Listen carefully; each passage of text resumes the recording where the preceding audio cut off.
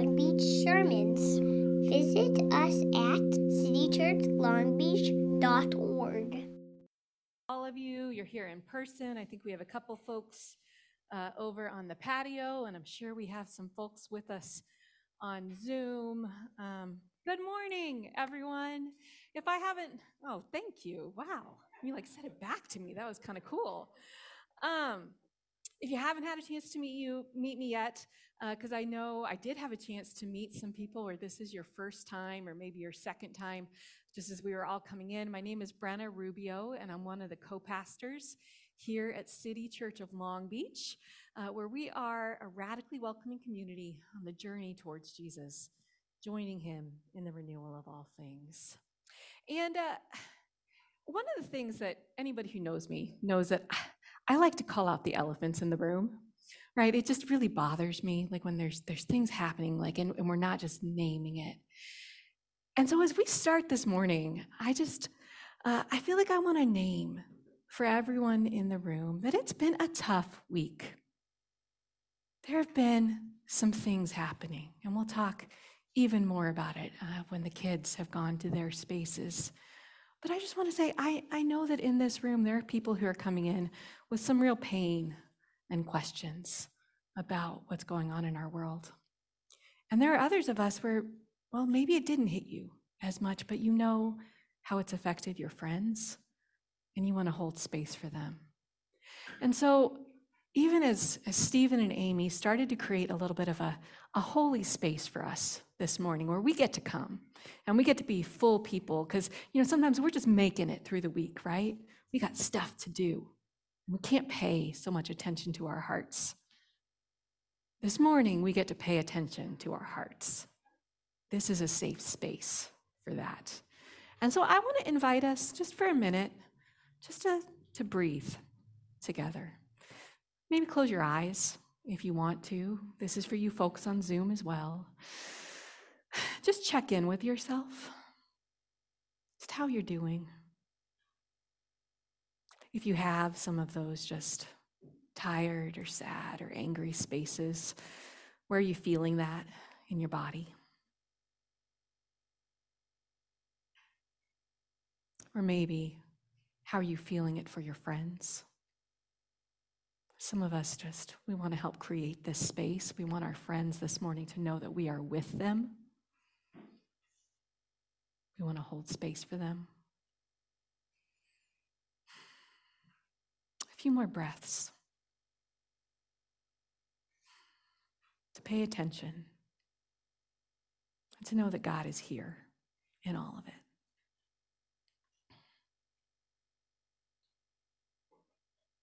God, you are the one that we've been waiting for.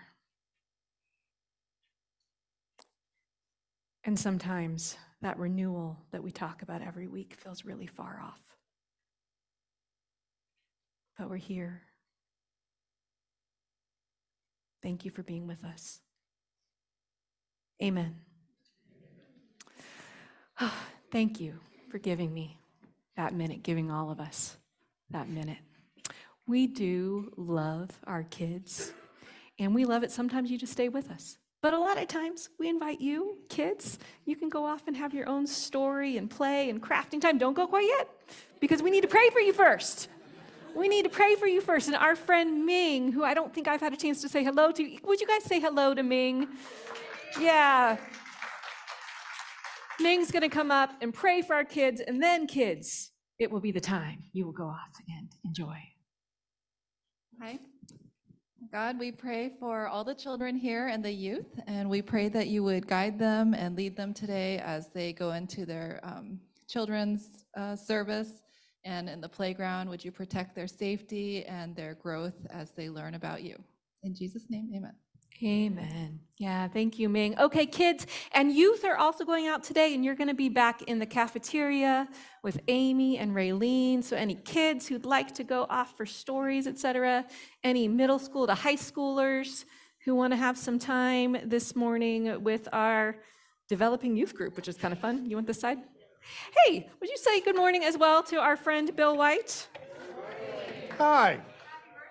Woo, happy birthday. Thank you. Yeah, this guy got 1 year older yesterday.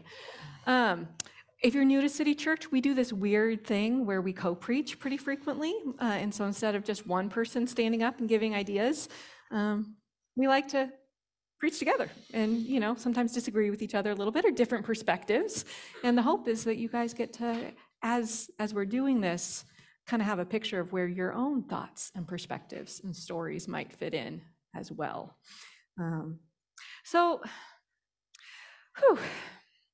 We're starting a new series this morning. Some of you may know last week we had kind of a special Sunday where we were celebrating 10 years that City Church has made it thus far. Yeah, thank you for all of you who came out and celebrated with us then. For the next few weeks, we thought we would take a little bit of time and think about power. A series we're calling True Power, because it's one of these questions I think we have a lot of the times. How is God working in the world? Especially when the world just seems so messy. Sometimes I was participating online in this pastors conference this last week, and the overall theme so often as people came up, like before they could say anything else, they just had to say, like, using words that I'm not necessarily going to repeat verbatim here, basically saying, wow, this world is a messed up place. They used other words. Like darn.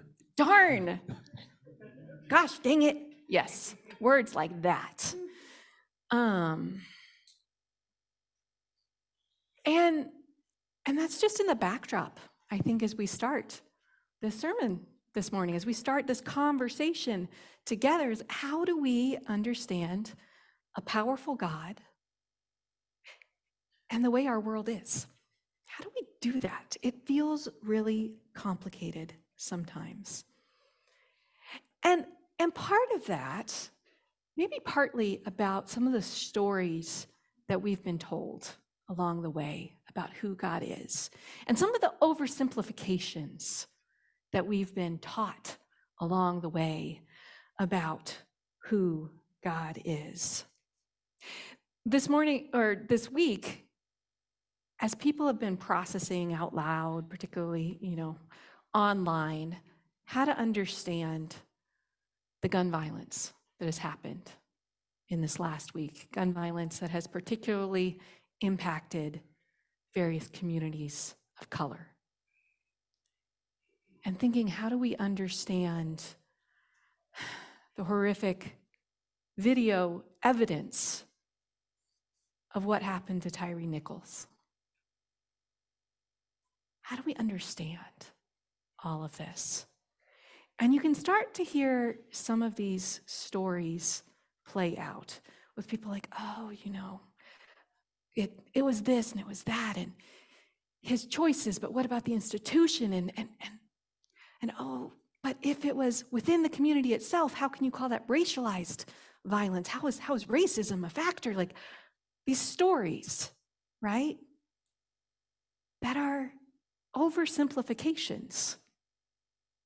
Particularly, a lot of times, one of those oversimplification, they often come in the form of binaries, right? That a lot of us have been taught certain binaries about how the world works, about how God works.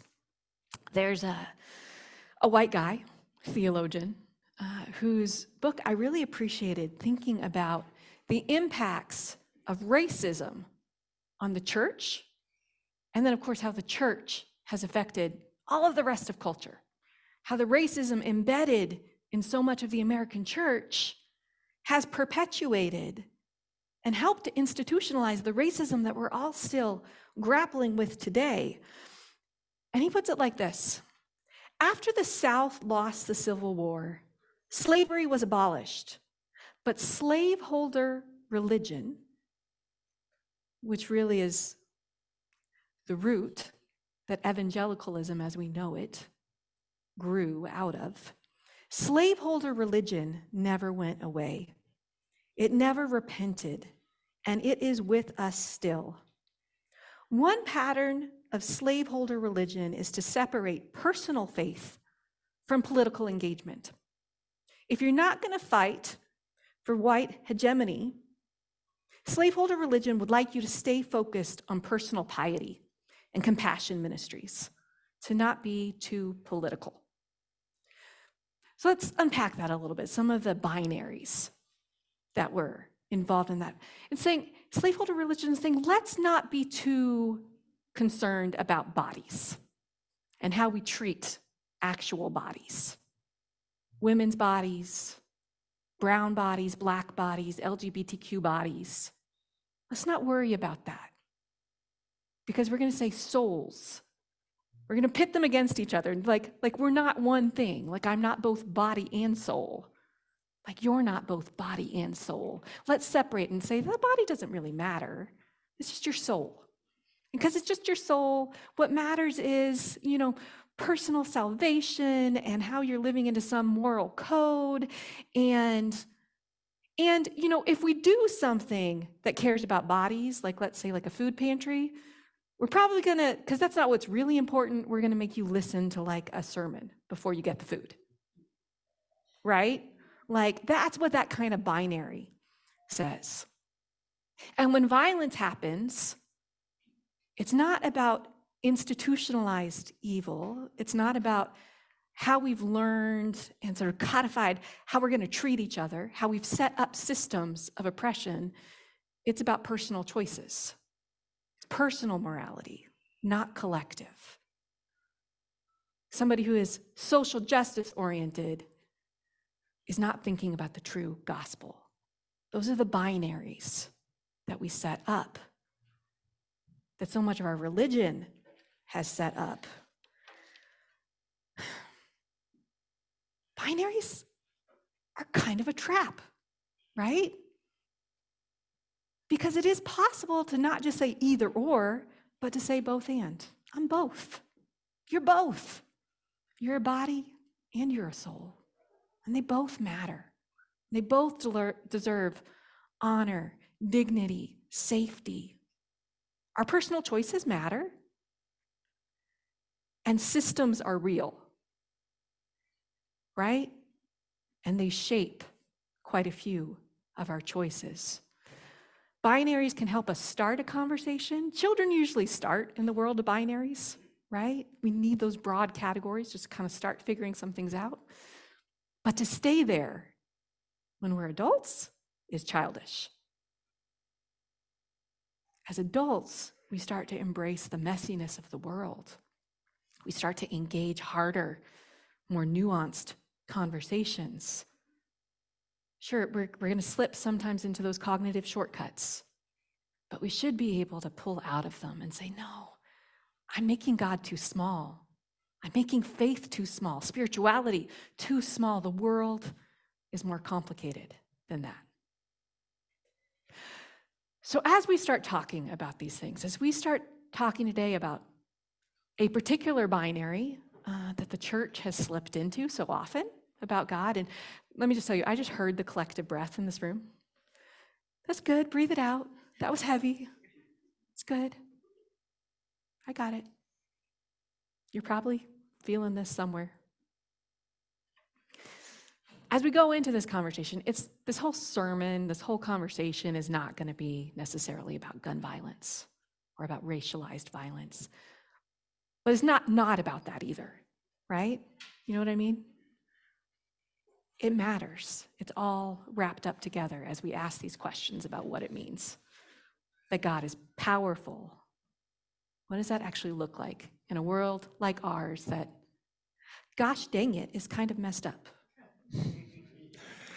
I'm supposed to follow what she was just talking about. I'm like, oh my gosh, how do you I just want to sort of sit for a while and ponder that. Take a moment. Yeah.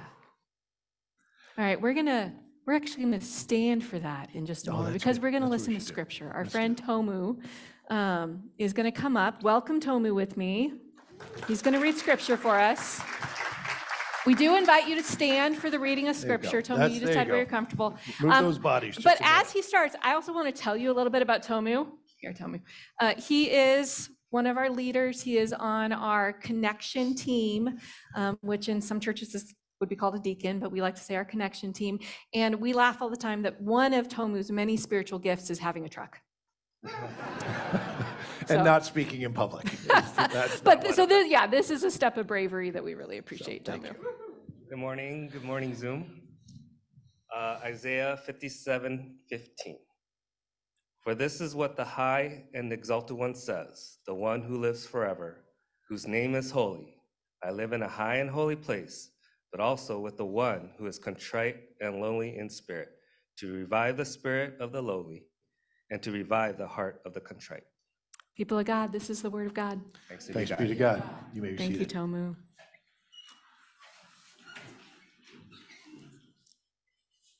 So as we think about this idea of God being powerful, we're going to think about this over the next few weeks. Next week, we're going to talk about, does God heal? What do we do with the people who have been healed? What do we do with the people who haven't been healed? We'll be talking about God's care for the poor the following week, and how God uses power the following week. We're trying to really wrestle with some of these ideas because it actually matters. And so many times our church experience has split out God and oversimplified.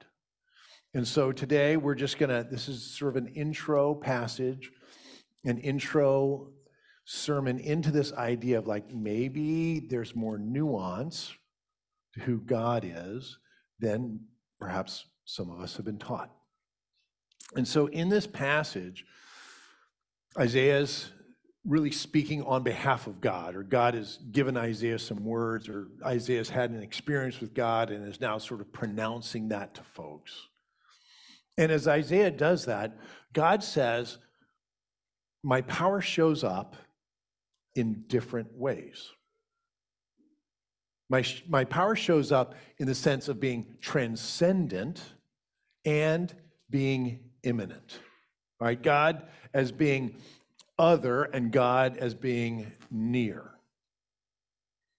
So this is very simple, but we're just going to unpack it here in these verses. So in verse 15, like God says, like, hey, this is the high and holy one, the high and exalted one, right? The transcendent God, the big God, omnipotent, all-knowing, all this, right?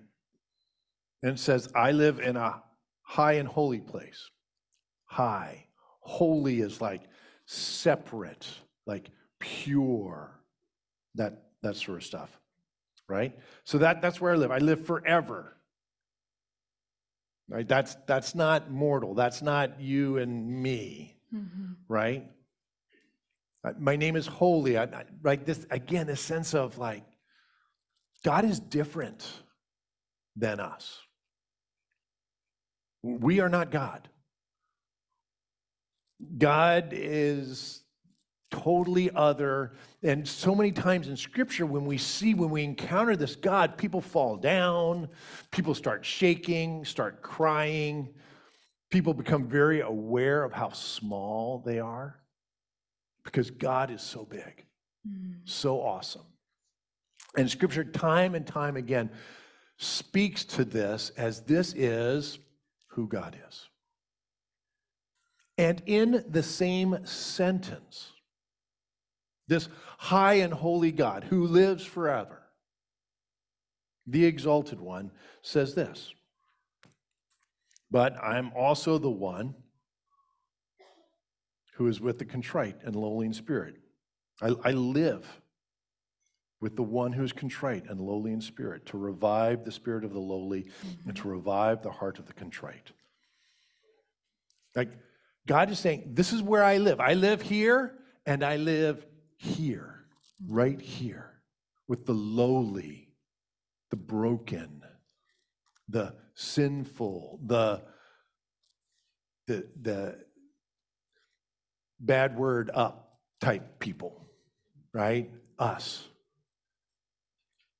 God is saying, I'm on the ground. And so God is immanent. Immanent meaning fully present to you and me. Fully accessible.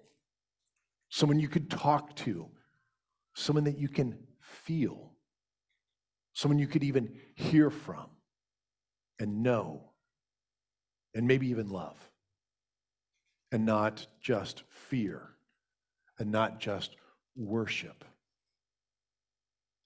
In the same verse, God is saying, hey, I understand the binary. I got both covered. And we see this is not some random verse from some random passage in Scripture. You can go all the way from beginning to end, literally first chapter to last chapter, and see these themes just get played out all the time. So in creation, right, at the beginning, God throws the stars into space. You know, the Spirit is hovering over the chaos in verse 1. But then we see God walking with humanity in a garden, toes in the dirt. A very present God, a God who is transcendent, who creates, and a God who is present and walks with. We see it again, all the time in the stories about who Jesus is. So you look like at the Gospel of John, and it starts off with this and says, through the Word, which is, it's talking about who Jesus is, Jesus being with God. Through the Word, all things were made. Creator, almighty, all-powerful, all-knowing. And then a few verses down, the Word became flesh and made his dwelling among us. Right here. One person translated, the Word, the message took on flesh and blood and moved into the neighborhood. There's this picture that sure, there's a binary. God is high and holy, and God as near and present. And God's saying, I lay claim to both. Yeah. But we start to realize, this is a classic. I feel like, and I'm one of those, I was kind of raised in the church and whatever, but I'm like, this is such a classic passage saying that God is both, and it's everywhere. But for so many of us, when we're talking, if you have any churchy type experience, or you've just been exposed through culture, that may not be what it's felt like, right? That may not be what you've actually experienced, emphasized. That for most of us who have that kind of church exposure of some type, it's the high and holy God who we have tended to experience being emphasized, the God who we worship. And that's not bad. But what about the God who's like right here with us? So there's kind of a classic story in the New Testament that I think has shaped a lot of how we think spiritual experiences work. And there's a particular way that we hear it, and then there's the other filter that we could, oh wait, that's there too? How many of you are familiar with Paul? He's a little bit of a dicey figure, yeah? Anyone want to admit that? Yeah, I don't like Paul. Yeah, those feelings are real. So he wrote a big chunk of the New Testament, and maybe some other people wrote in his voice other chunks of the New Testament, right? And there's some, interesting passages you got to dig through and work through. And okay, but he's or throw out sometimes. Maybe some people throw them out, yeah, right? Sometimes they do. Yeah, right. Yeah. So he's an interesting guy, right? But obviously, he was influential. He had a big experience with God, and because of that, did a lot of things and wrote a lot of letters. And so Paul, this is his origin story. And this happens, or we hear about it in Acts 22. About noon, as I, Paul, came near Damascus, suddenly a bright light from heaven flashed around me. I fell to the ground and heard a voice say to me, Saul, Saul, that was his name then, why do you persecute me? Who are you, Lord? I asked. I am Jesus of Nazareth, whom you are persecuting. It's this Saul on the road to Damascus experience that lots of people will point to as like, this is how God works in our life. This kind of great, giant, miraculous voice from way up here in heaven who casts us to the earth in repentance. And because of that experience, our lives are changed and we're transformed. Everything is different. And it's this, And so, I mean, there will be people, maybe not so much around here, right? But will feel like, I have no story to share about my life with God because I've never had the blinding flash of light, right? I've never been cast to the ground and had my life just like changed in an instant. And some people have, and we honor that. But many of us, we just haven't. And so how do we understand? Here are a few of the other dynamics that are happening here. When we read the story a particular way, one is that we emphasize God as light, right? God is like this mysterious, miraculous, overwhelming presence that feels really far off and whose purpose seems to be to throw us into the dirt and help us see how broken we are. Now, there may be some truth there, right? Like, yeah, God is different than us. And I personally experience my brokenness every day, right? Every day, I get fresh evidence that I do not have it all together. A lot of times before I even get out of bed. It's there. It's always with me. But is that all God is to me? If we focus too much on this, like if this is all we read it as, all of a sudden I'm like, I'm overwhelmed by my sense of my brokenness, and I maybe lose sight of my belovedness. That God also made me good. That I am a beautiful reflection of the Imago Dei. And that God is actually not just a distant judge ready to throw me to the ground. He's a gentle Jesus who wants to come and pick me up. And I also maybe lose sight of the ways that transformation is often not the big blinding flash of light moment. Transformation is often the slow and steady work of change, small insights, little apologies, sitting down with people for a cup of coffee, taking out the trash when I really don't want to. That's all transformation too. Because you notice the piece of this story that we're losing when we focus on the big flash of light? It's how Jesus answers and says, I'm Jesus, whom you're persecuting. I'm Jesus. You remember who walked among you, who suffered, who was flesh and blood, who just had meals with people and touched them? We forget that part, and it really matters. And Jesus is saying, I'm Jesus whom you are persecuting. Jesus is saying, I am with those, I identify as those who are experiencing violence.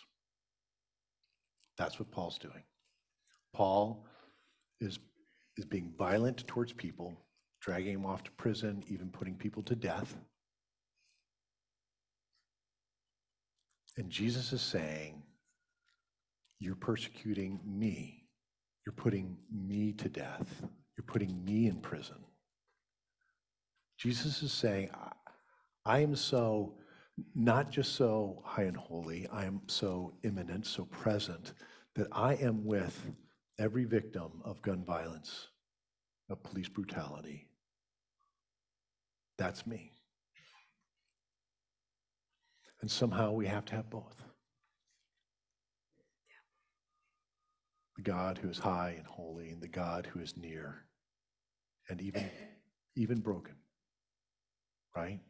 And for those of us in the church world, so many of us, and I have this conversation all the time with people, and I have it with myself. It's like, God, I need you to show up.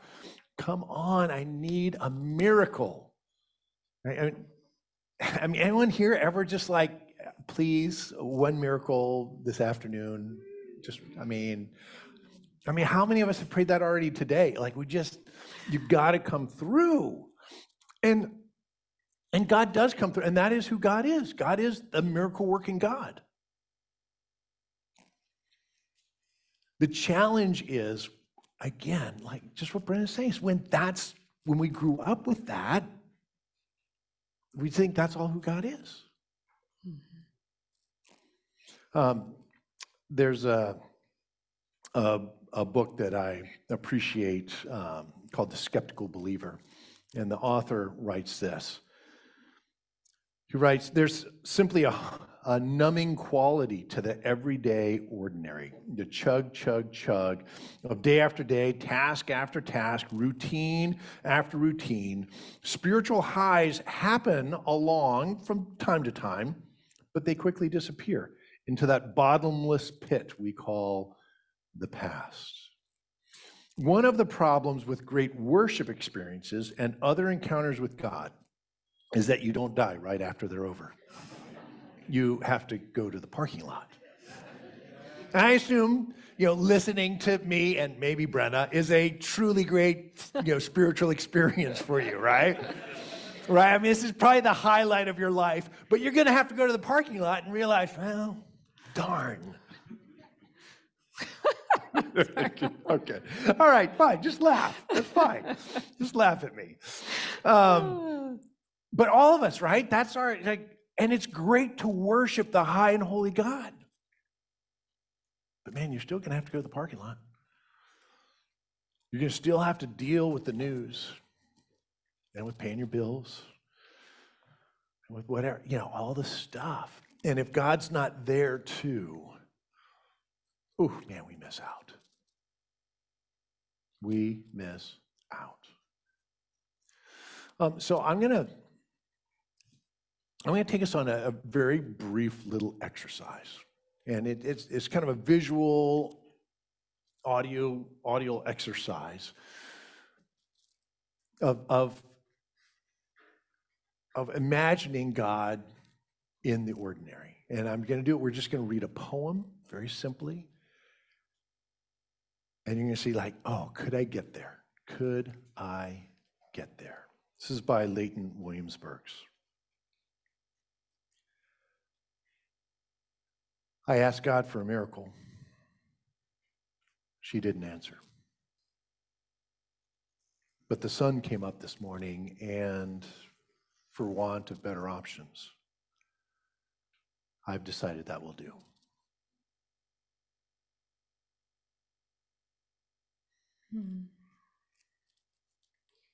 Will that do for you today? Will you meet God in the ordinary?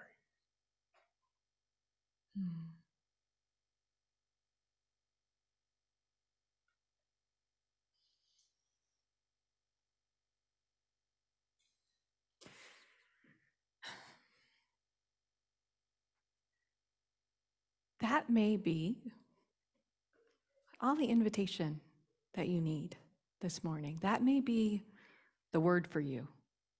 Can I meet God in the ordinary? Will that do it? For some of us, though, we've been doing that for a long time, because way back when, we were so turned off by that overemphasis on the God of miracles, this God who sometimes it's almost like, it's like the vending machine God, where we hope if we just do that right thing, we get down here in the dirt low enough that God will deign to give us what we want, to intervene. And we got sick of begging to that picture we had of God. And so we've ditched the miracles. We've actually landed on this side of Jesus lowly among us. And nobody talked to me about miracles. I think that makes a lot of sense. I get where that is coming from as well, because It was hard and it was painful, and that was all we heard. And we just have this natural human tendency, sort of like when we've been on one side of the either or, it's like the pendulum swing, woo, over here to the other side. But again, now we're being actually still trapped in the binary. We haven't actually left the binary, which is to say, what if I can be open to God being both with me in the ordinary, and also sometimes probably really surprisingly amazing? Can I be open still to God may surprise me? Can I maintain that little bit of just hope that even in all the mess and the brokenness, that God might really do something? So I'm going to try to tell you a story. This is a try, because it's actually an unfolding story in the life of a friend of mine. And so I got his permission to share the story, but we both agreed that it was important that I really try to maintain anonymity. So may have a few less details than I would normally share, that kind of thing. But I was sitting eating some lunch. Maybe I was standing, whatever. It was like a lunchtime, and I'm talking with this friend. What details can I give you and still maintain anonymity? My friend has had some real struggles with the church in his life. He's actually part of City Church. We may not see him a lot like on Sunday mornings, but City Church is more than Sunday mornings. And this is his church, and we love him. But the church broadly in his life has been pretty hurtful, because he came out as gay. He got married to a man, and his family, particularly a very religious family, really struggled with this. In fact, so much so that at a certain point, there's just a break in the relationship. We can't be around each other anymore, because for my friend, he was just feeling so disrespected and not accepted that he was going to have to pull back from family relationships. So what happened, though, and again, unfolding story, but one day a friend of his came to him and said, I have something really strange and awkward and potentially triggering to tell you. He said, okay. And the friend said, unexpectedly, through no, kind of control of my own, I've been put into this sort of professional relationship with a member of your family. And I know it's a member of your family. They don't know you, I know you. So I'm kind of mad for you at this person. And yet I sort of have to maintain this professional relationship, and they actually have a little power in this relationship. Meanwhile, this is still the friend speaking, part of this professional relationship involves one of my children who is queer. And now I know something about, again, this family member of yours and how they have interacted with queer people. And I've just been holding all this. I'm not exactly sure what to do. So far, your family member is doing okay with my child. And they know that I'm a person of faith. And we're just kind of living in this tension. And I kind of think at some point they may figure out this other connection that we have. But I just want to let you know this is happening, and it's just awkward. And I don't know exactly what to do with it, but I love you. And how weird that I've been placed in this relationship. And so my friend who, was receiving this from his friend, he was, initially he said, he started crying initially as his friend was talking. But it was just like, but then very quickly, as his friend kept talking, he started making these connections, and he started wondering some things. And he looked at his friend and said, I've been having dreams about my family member and about reconciliation. And this has been years. It's been years. I've been having dreams. I don't know what's going on, but what if God arranged this? If there's anything you can do to help, like, what if? What if? And except this is an unfinished story. I'm not going to tell you a miracle happened in this story. But the faith of my friend to say, in the midst of, again, like the church, I'm tempted to say words that I'm not saying right now, but what the church has done in his life, right? But the faith to say, maybe God is doing something. Maybe God would surprise me. Maybe God could be working towards healing by putting this weird, awkward connection between my friend and my family member who's hurt me.